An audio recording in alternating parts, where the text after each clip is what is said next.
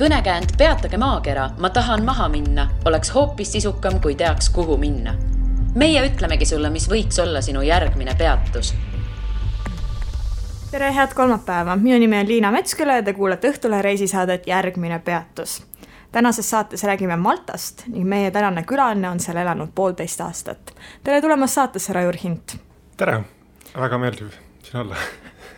Mis asi oli siis see, mis sind Maltale viis? Maltal ma esimest korda käisin juba 8 aastat tagasi, lihtsalt juhuslikult reisil ja siis seekord sain tööpakkumise sealt ja kuna mulje oli eelnevalt positiivne, siis sai 2 ühe hoobiga Maltale elama minna ja hea töökoha. No kui sa esimest korda seal Maltal olid, mis sa mõtlesid, et võt see on nüüd täpselt see koht, kuhu ma tahan tulevikus elama ja tööle tulla või oli see täiesti juhuste kokkulangemine? Ei, esimesel korral mul ei olnud sellist tunnet üldse, see oli lihtsalt tavaline reis ja pärast hiljem hakkasin mõtlema, et päris tore oli.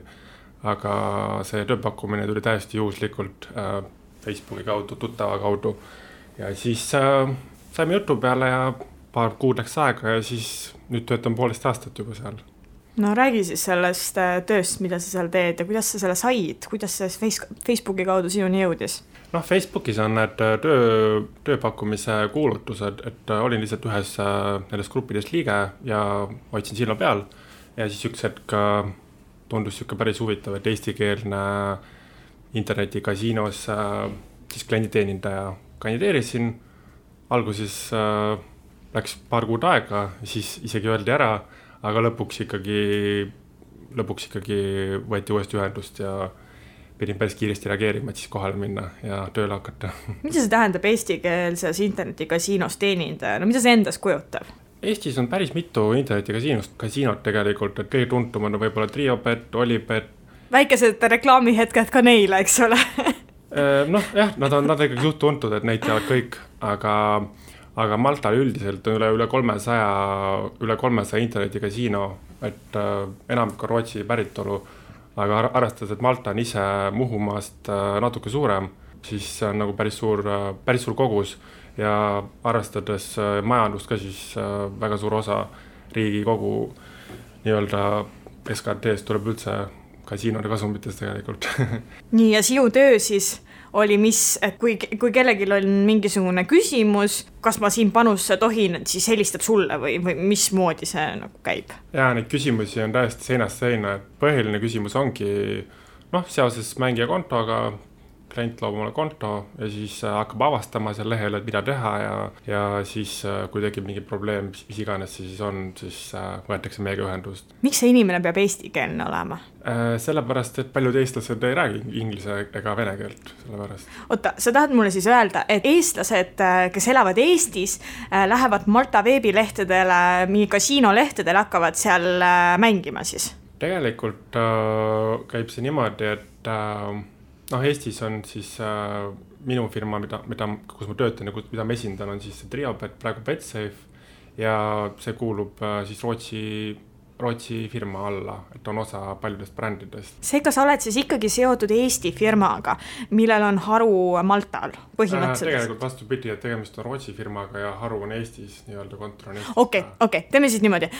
Tegemist on Rootsi firmaga, mis on ka Eestis, mida me teame Eestis ja millel on haru Maltal. On see nüüd niipidi siis? Varem oli see Eesti firma, aga Rootsi firma ostis selle ära, et nüüd on lihtsalt üks väike harukontor jäänud siia niimoodi, et osad inimesed töötavad endiselt siin, aga paljud on saadetud ka Maltale. Aga kas seal siis on hästi palju erineva rahvusega klienditeenindajad või et põhimõtteliselt, kui ma tahan infot Bulgaaria keeles, siis on seal bulgaarlane, kui ma tahan infot, ma ei tea, Rumeenia keeles, siis on seal rumeenias keeli või mismoodi? On küll jah, väga palju erinevaid keeli me pakume, aga ainult nende keeli, kus me siis öelda oma teenuseid pakume, et kõikides liikides me üldse oma teenuseid ei pakugi.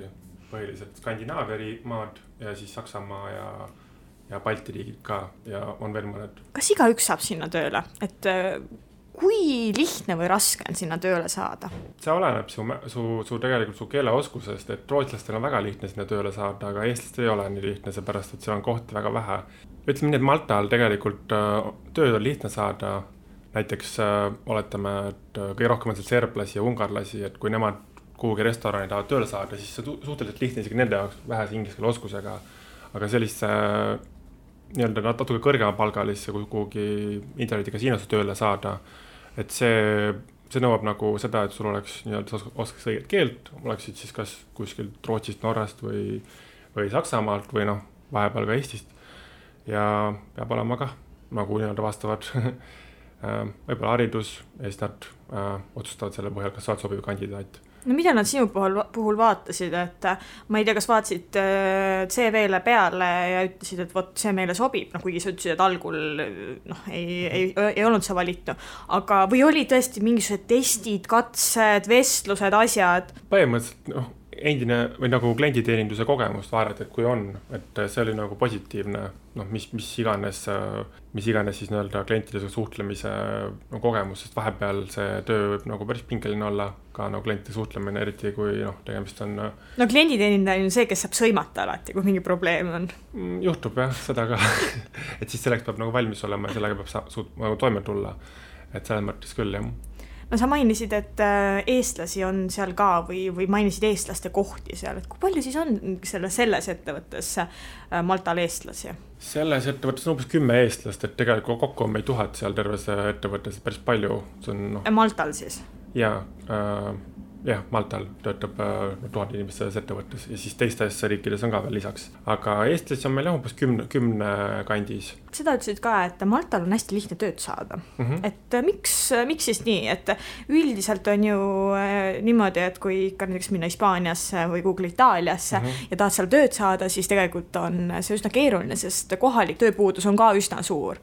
Et kuidas siis Maltal teistmoodi on? See on tegelikult nii, et Maltal on põhimõtteliselt kõikides valdkondades on nõudlus hästi suur, et vahet ei ole tegelikult, mida sa teed, et kas sa müüd kohvi või mingi ilusalong või et sul võib ühel tänaval olla, ma ei tea, 4 ilusalongi ja kõigil läheb nagu täiega hästi, et seal seda nõudluse puudust ei ole suht nagu ükskõik, mida sa teed. Siuke mulje on vähemalt küll jäänud. Aga kui nagu tööd otsima hakata, siis kohvikutes on nagu hästi lihtne tööd leida ja isegi ungarlastel ja serblastel põhiliselt, kes nagu inglise keelt isegi nagu väga hästi ei räägi.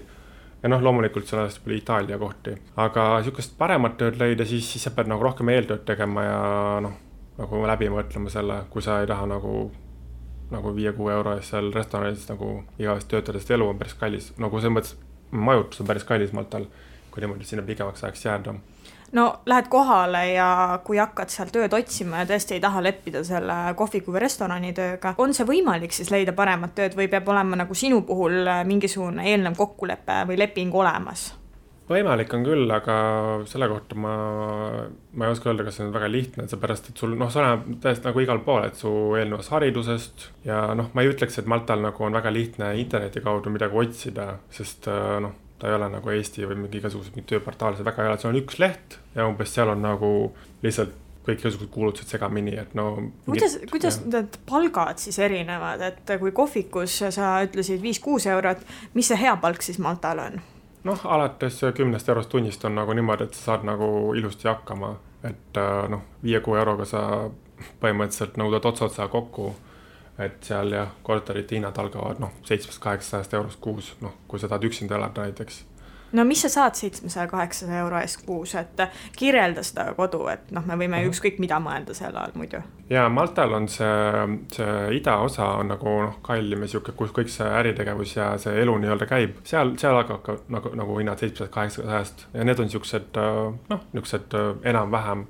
Kui kirjeldada Malta korterid on hästi paljud on kahetoalised, see on nagu üks siuke nagu abielu või siuke, ütleme nii, ema-isa tuba ja siis nagu lastetuba, et hästi paljud korterid on siis siuksed. Aga nad on üsna siuksed hästi lihtsakoelised, et siukse saab kätte. Aga väga tihti võib juhtuda, et sulle pakutakse väga siukse kehvas olukorras kortereid ja päris kõrge hinna eest. No mis ma 300 euro eest saan näiteks? Saan ma üldse 300 euro eest midagi? Selles idaosas, kus nagu põhiline see elu toimub, seal nagu väga ei saa, kui sa just, ma ei tea, mingi mitme inimesega ühes toas ei ala midagi siukest. Et toahinnad algavad samamoodi 400 eurost. Nii, idaosa on siis nüüd, kas me nüüd räägime Malta idaosast või me räägime Valletta idaosast? Malta idaosast, jah, Valletta kuulub ka sinna Malta idaossa. Kui suur see piirkond on, millest me räägime, et sa ju mainisid tegelikult, et Malta on nii pisike, eks ju. Kui suur see idaosa on, millest me räägime? Noh, ütleme nii, et sinna alla lähevad St. Julian's, Sliema ja Valletta, noh, need on nagu tuntumad nii-öelda linnad, aga noh, need linnad on see kõik nagu kokku kuidagi sulanud. Ütleme nii, et Zira on ka seal üks, et need nagu moodustavadki nii-öelda selle nii-öelda natukene kallima rajooni või seal, kus on palju nagu ärisid, kui sa elad kuskil kaugemal. Kui ikka Sliemas elad, oled tegija? On niimoodi? Absoluutselt. Aga mis meil siis seal lääne pool sel juhul on? Mis sealt võib leida? Lääne pool on tegelikult rohkem siuksed liivarannad, et Maltal liivarandu väga ei ole. Seal idas on põhiliselt üksed kivirannad. Aga läänes on nagu siuksed liivarannad, päris mitu tükki järjest seal. Aga seal elavad rohkem siuksed eakamad inimesed võib-olla või lihtsalt inimesed, kes tulevad nagu nautima siukest rannaelu ja siukest. Aga päris seal läänes ei ole ka väga odav elada, sest see on just siuke ka hästi turistide hulgas populaarne. Kas on levinud elada nüüd näiteks korterikaaslastega või üksinda või hoopis nüüd võib-olla mitu põlvkonda koos? Kuidas sa maltalaste puhul oled tähele pannud, et neil asjad on? Maltalased on täiesti tüüpilised siuksed Vahemere nii-öelda see elukorraldus nagu Hispaanias ja Itaalias, et elatakse nagu ikkagi kaua nagu vanematega koos, et kõik noored, kellega ma rääkin, minu vanused nagu kõik elavad suht vanematega koos. Aga kui on näiteks oma perekond juba 27, 28, 29 aastaselt ju ei ole, võib olla ka sul juba 3 last põhimõtteliselt, et kui sa võib-olla oled abielus või sul on lapsed, et kas siis kolitakse eraldi või on ikkagi pigem seal samas vanemate juures, et head lapsehoidjad on ka seal samas? Ei, meil on ikka mulje, et kui juba oma elu on, et siis ikkagi üritatakse nagu vanemate just välja kolida, sest ega maltalastel endal ei ole ka mingid väga suured siuksed nagu elamised, et sest maja on nagu väga vähest, mitte väga vähestel, aga vähestel. Kõik ei saa lubada mulle seda, et elataksegi siukses, samamoodi kui ütlesin, et on siuke 2-toaline korter, midagi taolist ja siis, et kui juba pere tuleb juurde, siis ikka noored üritavad nagu välja kolida. Kas pigem üüritakse või ikkagi ostetakse? Et sa mainisid, et päris kallis on, et ma sellepärast mõtlen. Maltalased tegelikult, nad on tuntud nagu selle poolest, et neil on kõigil mingi nagu siuke, kas siis mingi äripind või siis korter ja siis nad nagu kuidagi oma sissetuleku moodustavadki sellest, et nad üürivad siis midagi välja või siis teevad seal oma mingit väikest äri. Et maltalased teevad niimoodi, et mõned peavad üürima ka, kui siis ei ole siis nagu midagi, aga maltalased kuidagi on hästi ära kasutanud seda populaarsust, et siis lihtsalt üürivad ja niimoodi saavad sissetuleku tekitada.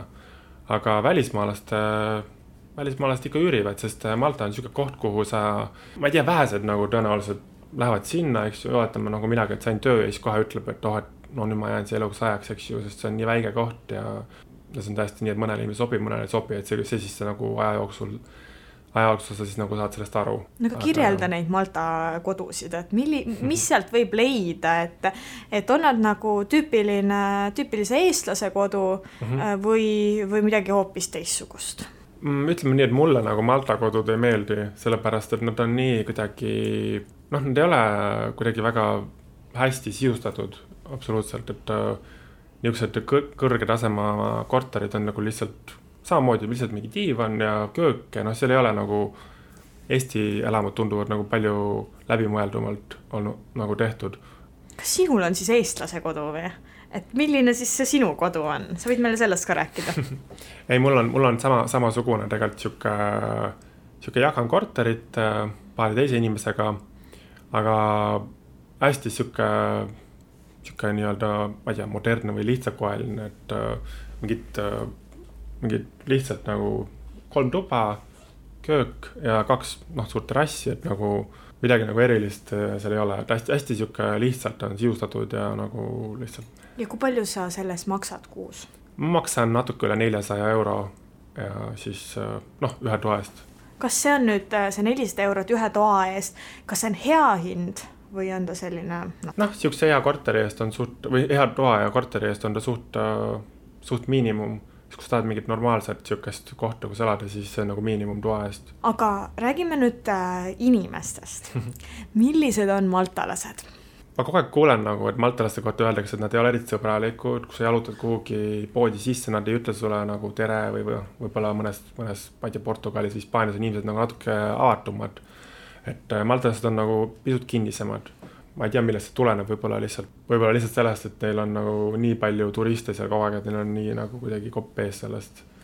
Aga kui nagu maltalastega lähemal tuttavaks saad, siis mul nagu mingid halbu kogemusi ei ole, et nad hästi nagu sõbralikud. Aga nad ei ole nagu mingid itaallased nagu lopisevad või siis hispaanlased, kes ma ei tea, käivad hästi pidudel ja midagi, et nad on siuksed suht töökad, hästi varaikad, vaata üles hommikul mingi 6-7 ajal. No ka tööelu on siis selles mõttes mitte selline lõunamaale tüüpiline, et teeme kuskil 4-tunnise siesta ja siis pärast lähme veel tööle ja siis teeme väiksed veinid, et see ei ole siis selline, et ta on pigem võib-olla eestlasele sarnane, et teeme ikka korralikult oma töö ära, et ei ole siin mingit viilimist. Mulle on selle 1,5 aastaks, mis ma Malta elanud, on nagu maltalast nagu hästi tööka mulje, või mis hästi tööka, aga siukest nagu lõunamaalist, siukest mingit laisklemist, siukest asja küll aga ei ole, et ikka jah, suht töökad inimesed tundub, vähemalt siuke mulje jääb ja haridus on nagu hästi oluline, et noored nagu üritavad saada nagu hästi hariduse. Seal siis mängib rolli, et selleks, et saada head tööd, on eelkõige tähtis haridus, mitte võib-olla tutvused või kuskil, ma ei tea, mingi 3. faktor, et ikkagi on haridus, mida parem haridus, seda parem on su töö ja palk järelikult. Ütleme nii, et Malta on nii väike, et kui sul on nagu hästi hea haridus, oletame, et õppida arstiks või kelleks iganes, et loomulikult vaadatakse Inglismaa poole, et Malta on endine Inglismaa koloonia ka. Hästi paljud lähevad Inglismaale või siis Belgiasse hästi palju maltalasi ka, et kui sul on hea haridus, siis kindlasti nad nagu kaaluvad seda välismaal töötamise varianti ka, sest lihtsalt Malta on nii väike. Kuidas nad vaba aega veedavad? Maltalased, ausalt öeldes, ega seal väga palju mingeid variante ei ole, kuidas vaba aega veeta, et inimesed lihtsalt lähevad randa, pakivad oma mingi grilli või mingi piknikulina kokku ja siis istuvad oma nende kokku käivate toolide peal seal rannas ringis ja siis... See on see põhiline vaba aja tegevus, et lähme randa. Jaa, sest see rannas on natuke jahedam ka, et seal on niisugune meretuul ja niisugune mõnusam olla. Ma küsisin juba tegelikult enne selle kohta, et millised need maltalased inimesed on ja mul tuli tegelikult üks lugu meelde. Et ma tunnen ühte itaallast, kes elas paar aastat Maltal. Ta ütles, et Maltal on nii lihtne sõpru leida, sellepärast, et lähed kuhugile välja või baari või kohvikus või mis iganes ja lähedki selle inimesega rääkima, see on täiesti normaalne, teise inimesega sa saadki temaga sõbraks. Kui me mõtleme siis, et minu meelest ei ole see nii tavapärane, et sa lähed kuhugile suvalise inimese juurde ja ütled põhimõtteliselt saame sõbraks ja nad saavadki sõbraks. Või siis ta pidas silmas, et need teised, kellega sõbraks saab, on välismaalased seal Maltal. Kas ta oli itaallane siis? Või? Tema ise on itaallane. Et ja ma tean, sa mainisid küll, et itaallased on hästi sellised avatud, aga tema just tõi välja, et Maltal on nii normaalne. Sa teevad kõik, nad astuvad võõra inimese juurde ja põhimõtteliselt ütlevad, saame sõbraks. On sul sellist kogemust olnud? Mulle nagu väga keegi niimoodi juurde ei ole tulnud, et öelnud, et saame sõbraks. Äkki ta näeb nii kuri välja siis? Ma näen nagu suht suure kuri välja, aga tegelikult just oli mingi artikkel ka selle kohta, et kus riikides on ka lihtsam sõpru leida, et oletame, et lähedki nagu kuhugi võõrasse riiki, oletame Maltale, tegelikult see on hästi oluline, et sa suudaksid omale mingit tutvusi leida sõpru, et Maltal tegelikult on see hästi lihtne, sest seal on hästi palju välismaalasi ka. No vot, aga see ongi nüüd täpselt see sama asi, mida ma sinult küsisin, et kas ongi niimoodi, et sa põhimõtteliselt võid astuda ükskõik kellele juurde ja öelda, et saame sõbraks.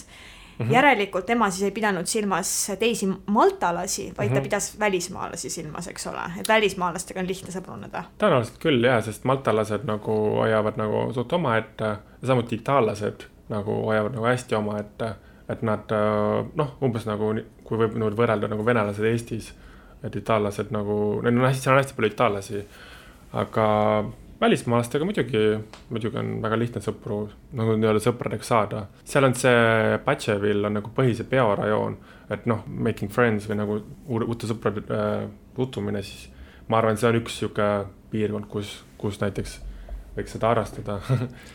miks maltalased hoiavad omaette, et on nad võib-olla natuke nipsakad, et vot meil on siin nüüd nii palju välismaalasi, ma ei tea, võtavad siin meie eluaseme või töö või rikuvad me randu, et mõtlevad nad nii või on seal mingid teised põhjused, miks nad hoiavad omaette? Noh, nad ei ole nagu nii seltskondlikud minu arust, selles mõttes, et elavad oma elu seal rahulikult ja üritavad nagu sellest tegelikult Maltal on nagu hästi intensiivne elu, et siuke asi lihtsalt väsitab nagu täiega ära. Suvel on see nagu miljonid turiste ja siuke, tegelikult võib-olla nad nagu lihtsalt üritavad nagu natuke tagaplaanile jääda sellest, kogu sellest nagu turistimelust, et väikse saare kohta see on ikka päris nagu suviti eriti. Ma arvan, et lihtsalt üritavad nagu normaalset elu elada võib-olla, et siis sellepärast. Anna siis turistidele nõu, et mida võiks Maltal teha või külastada? Ütleme nii, et Kosol oli see suur window, mis oli hästi tuntud vaatamisväärsus, et seda enam ei ole, aga Kosol on... Kos on siis saar, ma täpsustan, et kes ei tea. Jah, Koso on nagu nii-öelda üks 3 saarest, Malta on kõige suurem, Koso on teine ja siis on Comino ka ja seal on paar hästi väikest saart veel. Oleneb tegelikult, kui palju sul aega on, et kui sa tuled, ütleme 4-5 päevaks, siis näiteks muidugi võib sellest, nagu me alguses rääkisime, see idaosa, see Sliema ja St. Julian's, et see on nagu inglaste hulga hästi populaarne, et siuke meelelahutus ja siuke, nagu siuksed merevaated ja värgid, et seal nagu selle, nii-öelda esimese Maltaga tutvuse saab tehtud. Aga kui on rohkem aega, siis tuleks võib-olla võtta mingi rendiauto või midagi, või tegelikult seal samas seal Sliemas, mis on nagu see nii-öelda see põhirajoon, et sealt saab igasuguseid ekskursioone ka võtta samamoodi, et nad on nagu sellised suht kompaktsed, et sealt saab valida või siis avastad ise näiteks autoga. Omalt poolt ma ütleks, et Comino saar on minu meelest ju fantastiline. Kindlasti üks ilusamaid kohti, kus mina olen käinud ja minu tead, või vähemalt ma olen kuulnud, et Malta ümber on Vahemeri kõige puhtam. On see sinu kogemuse järgi samamoodi, et on ikkagi puhas vesi, läbipaistev, ei ole mingit rämpsu kuskil? Rämpsu on küll, aga see puhtus on lihtsalt nagu see nagu vee nii-öelda üldine siuke reostustase on nagu madal, aga lihtsalt mingit prahti ikka on nagu vahel nagu paljust kohtadest tegelikult see on nagu ka probleem, aga mis teha? Kui sa tahad minna turistina, siis me juba rääkisime, et kuhu tasub minna. Aga kui keegi tahab ka Maltal töötada, mis sa soovitaksid sellele inimesele, et on sul mingisuguseid häid nõuandeid jagada? See oleneb tegelikult täiesti, et mis valdkonnas saad töötada, et oletame, et inimene ütlebki, et tahaks nagu ükskõik mis tööd leida. Kõige lihtsam olekski alustada kuskilt restoranist või baarist, eks ju, et see oleks nagu kõige lihtsam, aga kui... Et lähed sinna koha peale ja siis hakkad järjest otsima või mis sa tahad öelda? Jah, kuskile baari või restorani saab väga lihtsalt, seal on igal pool kuulutused väljas, et nagu otsitakse töötajaid, aga näiteks ala mingi, ma ei tea, mingid ehitused või siuksed, et neid nagu kindlasti ei soovitaks, sest seal on hästi palju nagu mustat maksmist ja see on nagu väga nagu kaootiline, et kui nagu mehed tahaks minna. Kuidas tööle saamine käib, et kas Eestis on ju niimoodi, et saadad terve portsu meile, aga paljudes riikides on ikkagi niimoodi, et sa võtad oma CV-de pataka kätte ja käid ühest kohast teise. Et kuidas Maltal pigem see asi toimib? Tegelikult, kui niimoodi sellest tööst nagu rohkem rääkima hakata, siis tegelikult Maltal on hästi kiiresti areneb, tegelikult majandus on praegu väga heal järel ja seal igasugused nagu finantstöökohad ja samamoodi muidugi internetikasiinondus ja see on nagu 2 sükest suurt sektorit ja näiteks raamatupidamine, siukseid asju on, siukseid nagu hetkel otsitakse hästi palju, et siis tulebki need firmad läbi vaadata, kes Maltal tegutsevad ja siis püüda nendega siis nagu nii-öelda see kontakt luua või uurida, mis neil pakkuda on. Kuidas see kontakt siis on, et võtad CV näppu ja lähed või siis saadad meili nagu Eestis? Ma arvan, et nagu üks mainekamate firmadel nagu mingid paber kujul nagu CV-dega, et see võib-olla see on Hispaanias äkki rohkem levinud, ma ei kujuta ette, aga seal on lihtsalt nagu see tööpakkumiste sektsioon iga firma lehel ja siis sealt võib vaadata või siis kirjutada lihtsalt email. Siis on pigem ikkagi asjad toimuvad internetis. Ja, sest sest väga, nagu niisugused Malta firmasid seal väga palju ei ole, põhiliselt mingid Rootsi või Inglise firmad hästi palju trügivad sinna Malta turule, sest seal on nagu maksupoliitika on nagu hästi soodne, et kolitakse sinna ja nad toovad selle nii-öelda ärikultuuriga kaasa, et siis on nagu lihtne sinna kandideerida tegelikult. Seesama itaallasest tuttav, keda ma juba enne mainisin, tema ütles mulle sellise asja, et Maltal võib elada paar aastat ja pärast seda läheb lihtsalt nii igavaks, et sealt tuleb ära minna. Kuidas sulle tundub, sa oled 1,5 aastat seal elanud? Kas läheb igavaks? Jah, ma tulin 2 nädalat tagasi siia Eestisse nagu puhkama ja siis mul küsiti nagu mitu korda seda küsimust ka, et nagu, et mis sa nii kaua teed, et kas seal on üldse midagi vaadata ja niimoodi, et kui võtta nii, et seal on nagu paar vaatamisväärset turisti jaoks tõesti, et vaatan need ära, et mis ma siis edasi teen. Aga kui sa töötad seal, see on täiesti tavaline elu nagu ükskõik, kus sa elaksid, kas või Eestis. Nojah, Eestis sa ei käi ju ka ühe vaatamisväärsuse juures teise juurde, eks ju. Tavaline elu on, ju. Aga muidu siis, ma isegi ei tea ausalt öeldes, mis aspektist ta rääkis, kui ta ütles, et hakkab igav. Aga muus mõttes igapäeva elus, et kõik mustrid on samad, kõik inimesed on samad, ühtegi muutust ei tule. Kas sellist situatsiooni sa pole tundnud? Absoluutselt mitte, sest Maltal on väga siuke, tegelikult elu kogu aeg nagu käib, et võib-olla tõesti, kui sa oleksid kuskil mingil, ma ei tea, üksikul saarel, kus on, ma ei tea, mingi 1000 inimest, eks ju, et siis võib-olla tundub siuke hästi siuke uimane ja loid elu, aga Maltal kogu aeg nagu midagi toimub ja kui sa ise lihtsalt nagu otsid neid võimalusi ja siis tegelikult leiad alati midagi teha. Nii et sina plaanid siis edaspidi ka Maltale jääda? On tulevikuplaanid Maltal? Ma niimoodi aasta korraga võtan, et praegu ma saan just uue töö, et siis vähemalt aastake seal on kindlasti veel. No nii, nüüd tuleb välja, et sa said hoopis uue töö, enam ei töötagi internetikasiinos. Räägi meile siis uuest tööst. Ei, ma töötan ikkagi samas firmas, aga lihtsalt ma vahetasin osakonda. Ja uus ja põnevam töö siis? Jaa, kindlasti jah, tegelikult ma pole veel alustanud, ma alles lähen nüüd tagasi ja siis alustan. No siis ei ole veel midagi väga rääkida, aga aitäh sulle, Rajur, et sa tulid saatesse. Väga meeldib. Järgmine peatus on eetris juba tuleval kolmapäeval. Kuula meid igal kolmapäeval Õhtulehest, SoundCloudist või iTunesist ja ära unusta meie podcasti tellida.